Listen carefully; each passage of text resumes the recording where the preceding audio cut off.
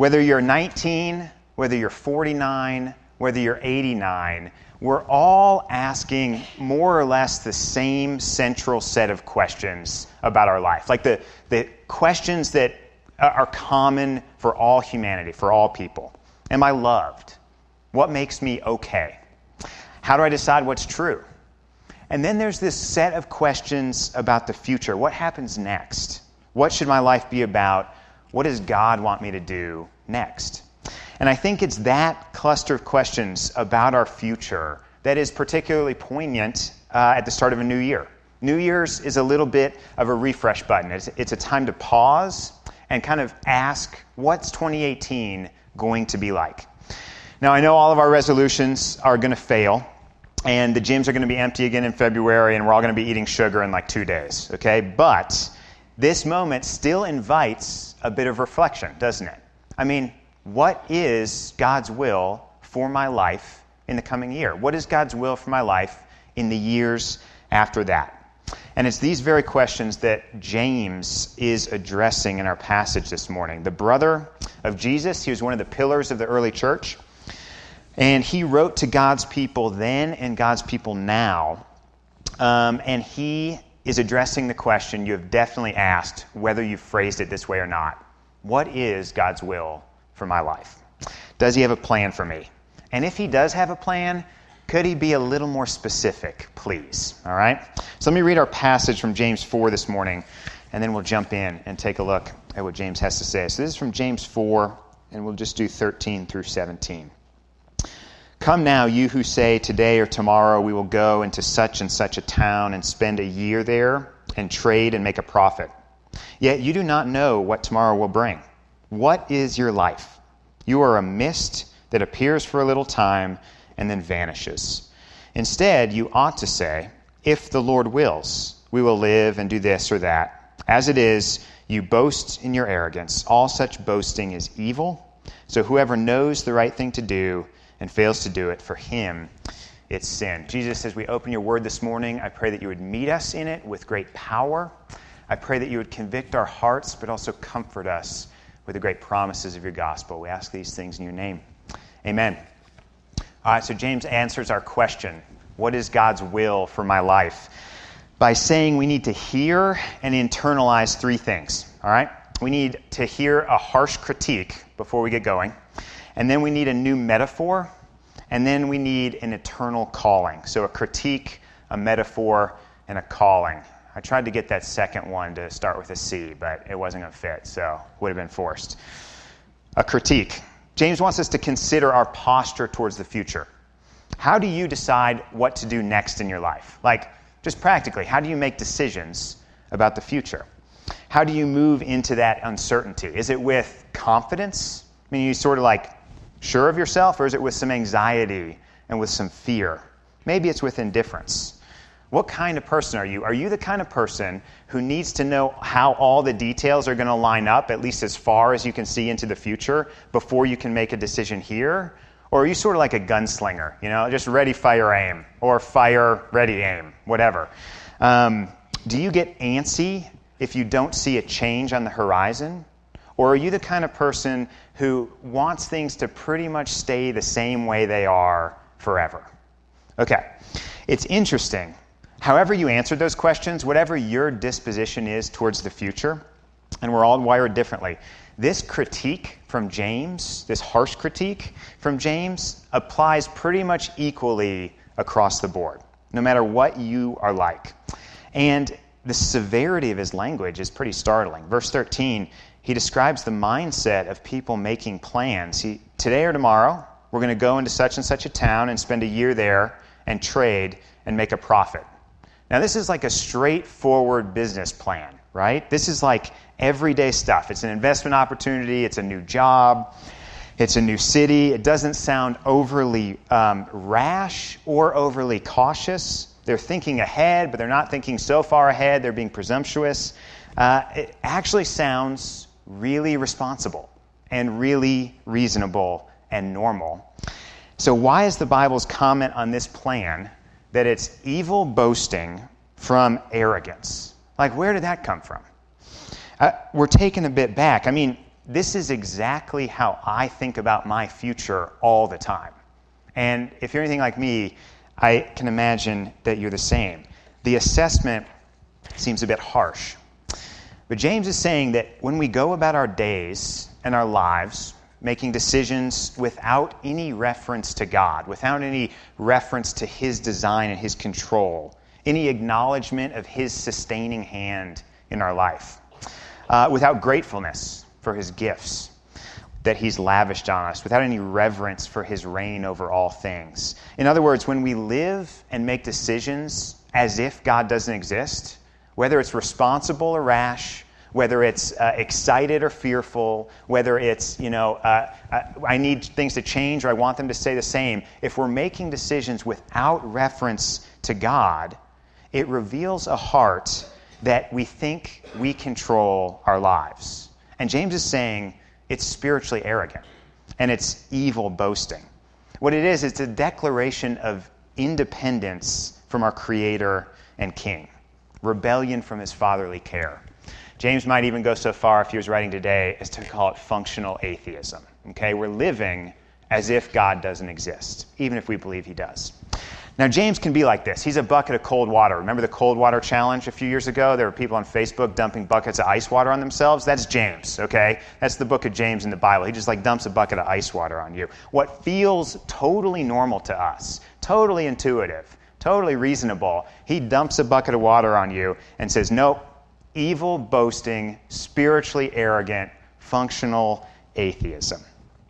But if what the Bible says about sin is true, this actually makes a good bit of sense, all right? If sin is not just the bad things we do, if it's not just the selfish decisions and the foolishness and the harm to others, but sin is actually a disposition of our hearts to forget God, our default mode of not wanting Him as our King, then what can feel very normal and very reasonable and very rational can at the same time actually be arrogant and evil rebellion against our King. We live in a world we did not make, and we're moving through it with bodies that we did not create, and with hearts that we can't even keep beating on our own.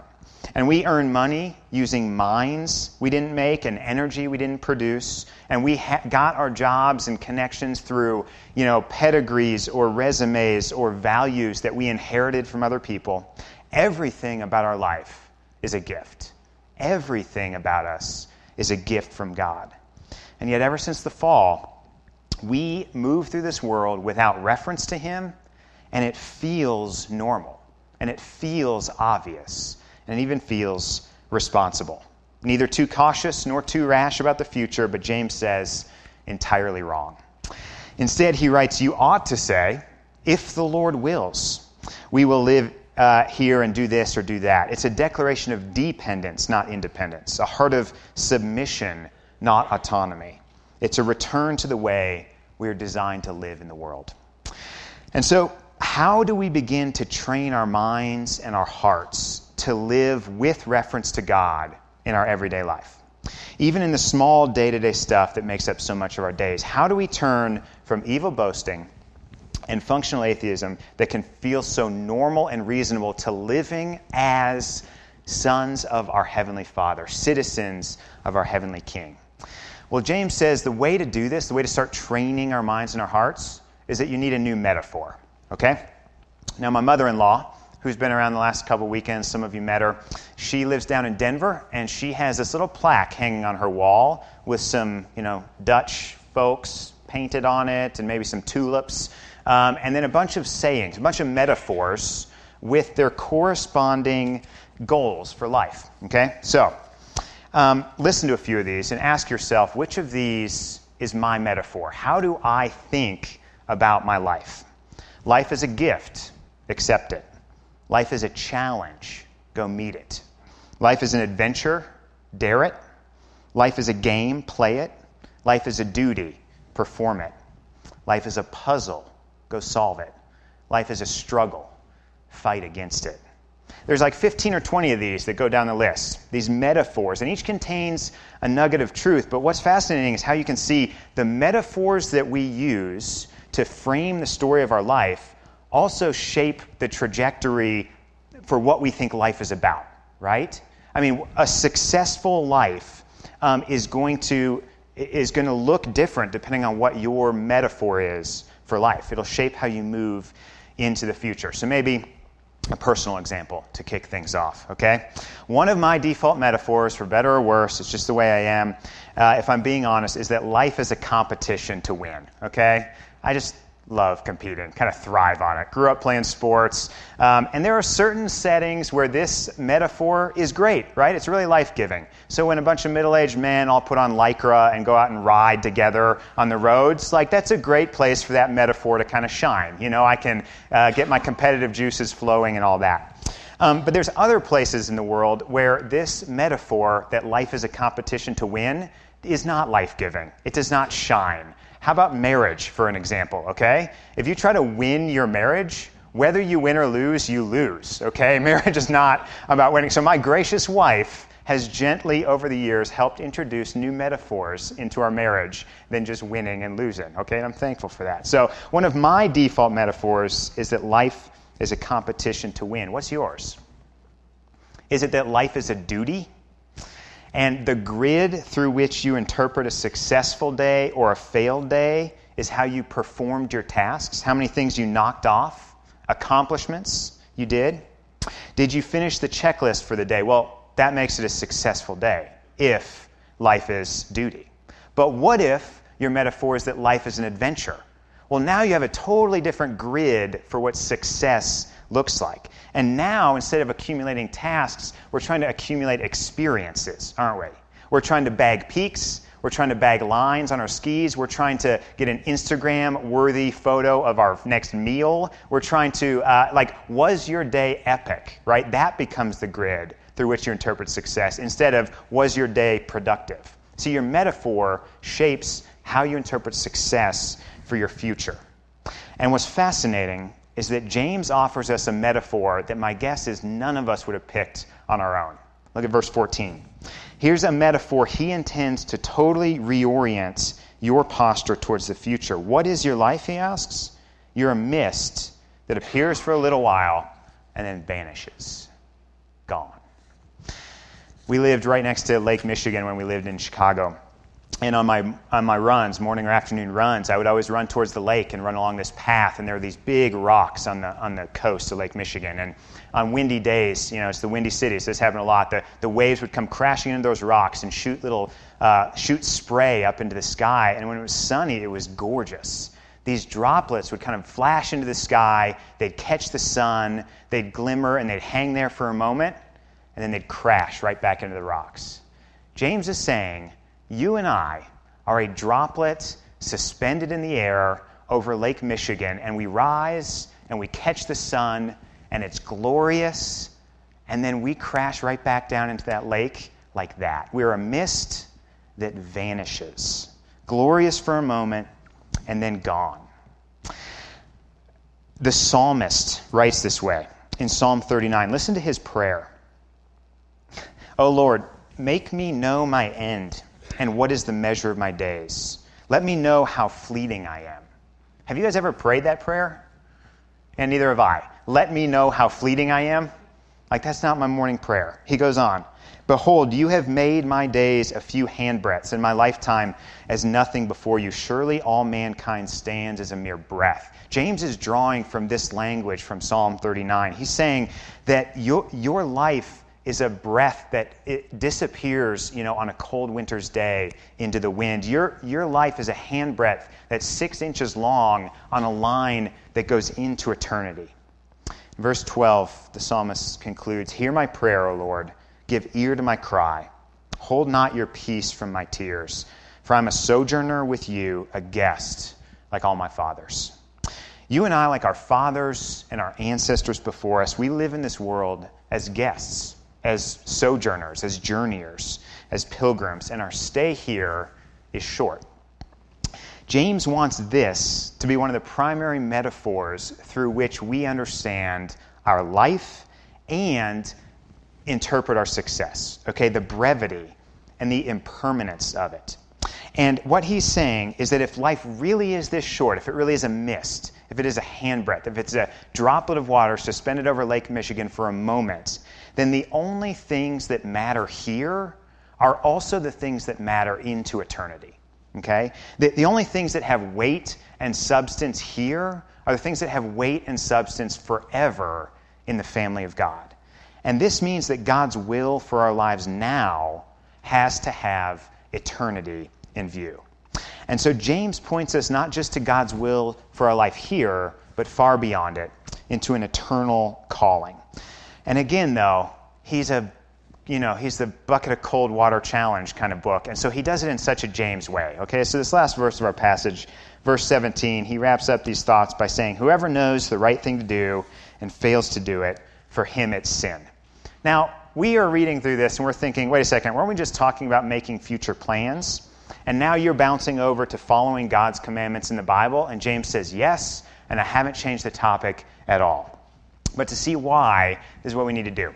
We need to zoom out for just a minute from James, and we need to look at the way that the Bible talks about God's will, okay, from kind of a wider perspective. And then we'll dive back in. And I think what James is driving at here is going to make more sense. So this will just take a couple minutes, but I have found it really helpful to consider these three ways that the Bible discusses the will of God in our life, okay? So the first way is this. One way the Bible talks about God's will is that God always gets his way. What do we mean? Ephesians 1:11 says, in him we've obtained an inheritance, having been predestined according to the purpose of him who works all things according to the counsel of his will. Okay, what's this saying? This is saying that God's will is whatever happens in the world. Okay, so whatever happened to you this morning, that was God's will. Because God sovereignly is in control of all things. It's a basic fact like gravity. God reigns as king. So that's one way we think about God's will. Here's another one. Not only does he get his way, but he reveals his way to his people. So in other words, God tells us what a good life looks like, what true humanity, what flourishing in his world looks like. And we read these in commands all over the Bible. So we read things like, be joyful always, love one another, don't get drunk, show hospitality. In 1 Thessalonians 5, he's really explicit. He says, give thanks in all circumstances. This is the will of God for Jesus Christ in your life. You want to know what God's will is for your life? Be grateful always. No matter what happens, thank God that it's happening. That's God's will for your life. Okay, so we have the Bible is chock full of God's commands. It's the way that he has designed the world to work, and he's calling you into that kind of life because he knows it's good for you, and he loves you, and he wants you to flourish. So, these first two ways the Bible talks about God's will, that he always gets his way and that he reveals his way, make up about 99% of the way the Bible talks about God's will, okay?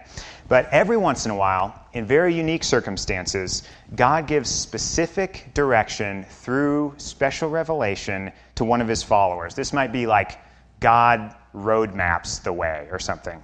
I haven't come up with a catchy title for that one. Acts 9.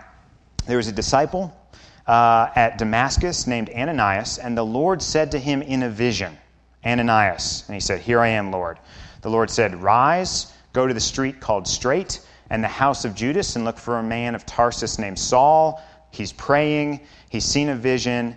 And a man named Ananias will come in and lay his hands on him so that he might regain his sight. Okay, that's specific directions to a specific person doing a specific thing with a street address. Okay, like that's specific will of God intervening in this man's life through a vision. And the Bible spends 99% of its time talking about the other kinds of God's will, but what do I spend 99% of the time wishing I had? That kind of God's will, right? Like these like roadmap directions for what I should do next, how I should make decisions. This is the stuff we want from God. More of that, right? Like that's what I'm talking about. Should I take the job or not? Should I marry this person or not? What exactly should I do with my retirement? Where should I go to school? Where should my kids go to school? Does God have that sort of specific plan laid out for your life? For sure. He knows everything that will happen. He's in control of all things. Is he going to tell you the specific plan for your life? Probably not, okay? There is no biblical reason we should expect these sort of intervening visions from God. Nowhere in Scripture does it promise a step-by-step roadmap for our life. It's rare in the Bible. When it happens, it's almost never being sought by the people who it happens to. And when it happens, it almost always results in more risk, more danger, more suffering for the person who God intervenes in their life. Okay, so be careful what you wish for. The important thing to understand here, though, is this. God doesn't withhold his specific plan from us because he doesn't care about us or because he doesn't care about these kinds of things. The Bible gives great dignity and value to all the details of our life. The smallest, most mundane things with Jesus are infused with resurrection and eternal meaning. The Bible gives us guidance, it gives us wisdom, it gives us a community of believers with best practices throughout the centuries. We weren't designed to make decisions on our own, and God has given us resources for wisdom to draw from the church to help us navigate life. But the flip side of this coin is also important. And this is where I've really seen it in the lives of college students, but I think it applies far beyond the lives of college students. There is a way that we can talk about seeking and discerning God's will and yet still be making our plans in what James would call an arrogant and boastful way. Okay, what do I mean? There's a pastor who I really like. His name's Kevin DeYoung, and he was at a church in Michigan. He just moved to North Carolina, but he wrote a great little book called Just Do Something, a liberating approach to finding God's will. Okay, short thing, full of wisdom, but in it he writes this: our fascination with the will of God often betrays a lack of trust in God's promises and provisions. We don't just want his word that he will be with us. We want him to show us the end from the beginning and prove to us that he can be trusted. Do you trust God even when you don't have any idea in the world what might come next or what might happen next? Do you trust him in the midst of your difficult circumstances that he has placed you in? Or, here's the question that kind of cuts to it: is security and comfort about the future a prerequisite to trusting God's reign in your life for you? See, to seek God's will is wise and good. To demand an answer before we're willing to live under his reign and trust his goodness, well, that's what James would call arrogant boasting and evil. The first sense of God's will is a fact. Everything that happens is because God wants it to happen. The third isn't really promised to us, and we expect it. And so James, in his pastoral heart, in his care for his people, in verse 17, is pointing us back to God's revealed will for our life so that we can confidently, so that we can move into this world in a way that's full of life and flourishing for those who follow it. He says, whoever knows the right thing to do and fails to do it, for him it's a sin. In other words, we know what God's calling us to do. He's laid it out all over his Bible. It's written all over his word. There are pages and pages of rich, life-giving commands that point to a joy-filled life following Christ. Here's another way a different author in the Bible put it. This is Paul in 1 Thessalonians. He says, here's the will of God. Oh, okay, now my ears perked up. Like, that's how he starts the verse. Here's the will of God for your life. You want to hear what it is? How does he finish that verse? Your sanctification is how he finishes that verse, okay? Here's the will of God for your life, that you grow more like Christ in 2018 than you were in 2017. God's will is that you will grow to embody Christ-likeness in every area of your life. And the truly lovely thing about Christianity is this: the real gift of the gospel of Jesus Christ is this, that the commands that fill the Bible, right? Be joyful, always be grateful, show hospitality. The commands that fill the pages of this book, they're not just good advice, okay? It's not just life coaching. It's not just someone who's done it before who kind of figured it out and gives us the rule book and says, good luck, I hope you guys do it. This isn't good advice. These commands, if you follow Jesus, if you cling to him in faith and trust and hope, are also certain future promises about who you will become in him. Your life is a mist. My life is a mist. Our status in the world is the status of a guest. We're here for a moment, and then we go. But that is not our only status. See, in Jesus Christ, we also have the status of sons and daughters of the King who reigns over all things. And the promise of the gospel is that we will not only be saved from our sin, but we will be made into something far lovelier and far healthier and far more whole and glorious than we can currently imagine. The promise of the gospel is that our time is short, but God will not waste a moment of our midst in creating us into the kinds of people He wants us to be. Now, whatever your reasons for being at church this morning, whether you've been a follower of Jesus for a long time or you're here just investigating what He's about, maybe interested in Christianity, maybe unsure, maybe have doubts, whatever. The reason that you are here is one thing, but Jesus has you here for a whole nother reason, and it may even be more than you think you signed up for, okay? We come to Jesus thinking we need some things, and then He comes to us knowing what we really need. Listen to C.S. Lewis talk about this in Mere Christianity. The moment you put yourself in my hands, he's writing from God's perspective, this is what you're in for, and nothing less or other than that. Whatever suffering it may cost you in your earthly life, whatever it costs me, I will never rest or let you rest until you're literally perfect. Until the Heavenly Father can say without reservation, He is well pleased with you, as He said He's well pleased with me. This I can do, and I will do, but nothing less than that. All right, that's God's will for your life, okay? To be fully perfect, fully alive, fully human, and fully delighting in the relationship that Jesus has established for you with the Heavenly Father. That's His plan. And so what can feel like chaos to us in our life, what can feel random and bumpy and winding and backwards, it's anything but random to God. He is in control, and He loves you, and in Jesus, He will make you whole. Let's close with what is probably my favorite promise in the Bible from Philippians 1. I'm sure of this. He who began a good work in you will bring it to completion at the day of Jesus Christ. Jesus will complete you. That's His will for your life in 2018 and 2019 and for all the days of your mist ahead.